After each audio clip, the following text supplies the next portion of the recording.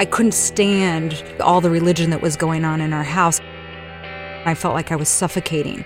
My dad, to escape because he couldn't stand it either, ended up leaving us, and he would go out on the road as a traveling salesman for months at a time, and all I knew is that I wanted desperately to have his life and to escape. I made a decision that summer I was going with my dad, and I just spent that entire summer with him. I was his sales assistant. Every single day, we had to come up with the money that day to survive the next day. We'd spend the night at a Motel 6, and we would get up at like 5:30 in the morning. And then my dad would yell, "What's our saying?" And we'd both say, "The early bird has the worm." And we almost always made the deal. And it was before cell phones, and it was before any interruptions. We had 12 hours a day, every single day together in the cab of that truck, just my dad and myself. And my dad treated me like a partner. 1, 2, 1, 2, 3. We're speeding down the road, and the sun was out, and the morning air was still crisp. It was going to be a hot day, and we were belting out "On the Road Again." On the road again. I just can't wait to get on the road again. Willie Nelson, and that was our theme song, and we're singing along, and suddenly my dad looks in the rearview mirror and he's like, "Oh, we're getting pulled over." This really tough-looking highway patrolman walks up. He's probably 6 feet tall, and he's got this ranger hat on and those sunglasses and these big tree trunk arms. My dad rolls down the window, and he just barks into the window. "Do you realize how fast you were going?" He says, "Give me your driver's license." So my dad does. My dad is now holding onto the steering wheel, and he never gets nervous, but I can see that, like, his face is sort of turning this whitish color. So my dad, in addition to being a free spirit, is what he termed a creative financer. My dad was wanted for embezzling. He told me that there was a warrant out for his arrest. Before I even know what's happening, the guy is back at a car. He's ripping the door open. He's got his gun out, like 2 inches from my dad's head, and he's screaming at us to throw up our hands. Put your hands up! He rips my dad out, takes him back to the back, throws him down on the trunk of the car. This highway patrolman, he comes over to my side, and I roll down the window. He's now got my dad locked in his car, and he says, "Well, your dad's probably going to be extradited to Texas, and I just don't know what we're going to do with you, but tell you what, since you're 16 and you're old enough to drive, why don't you follow behind us, and we'll go to the county jail and figure this out." I shift over into the car, and I remember looking at that clock radio, and it was 5:48, and it was like my world had stopped. So I drive into this little county jail, and I remember, like, by 7 o'clock, 8 o'clock, it was already 95 degrees, and I'm just sitting in that car trying to figure out my life. Because up until this day, it was my dad. He was my escape. I didn't know what I was going to do. It was like my escape route was suddenly in real jeopardy. I was petrified. I go into the court, and that same police officer who had arrested him was there. He had finally taken off his sunglasses.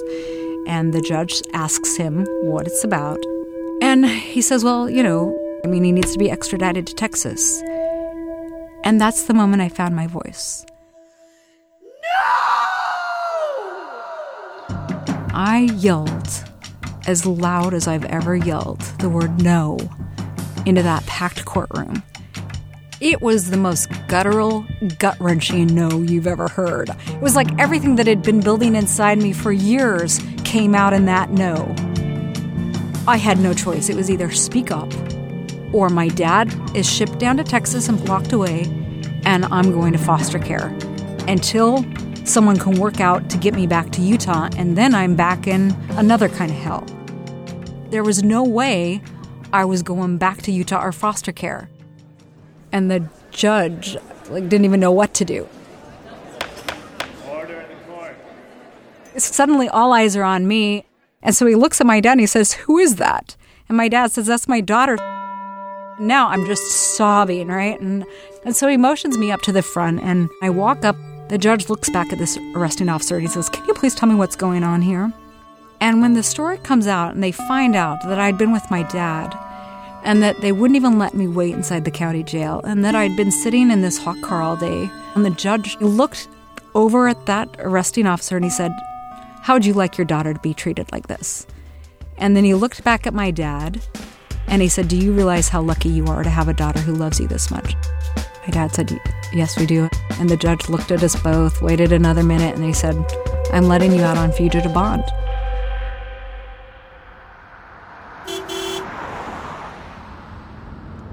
On the road again. I just can't wait to get on the road again. The life I love is making music with my friends, and I can't wait to get on the road again.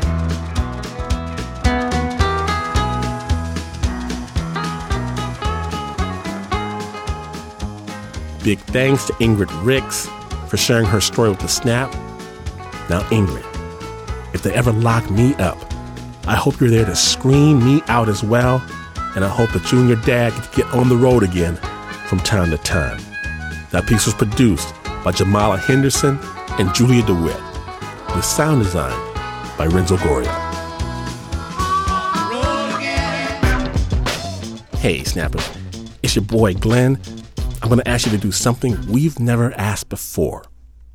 Support the artists that make this show happen. And we've made it easy. Easy to give us $10.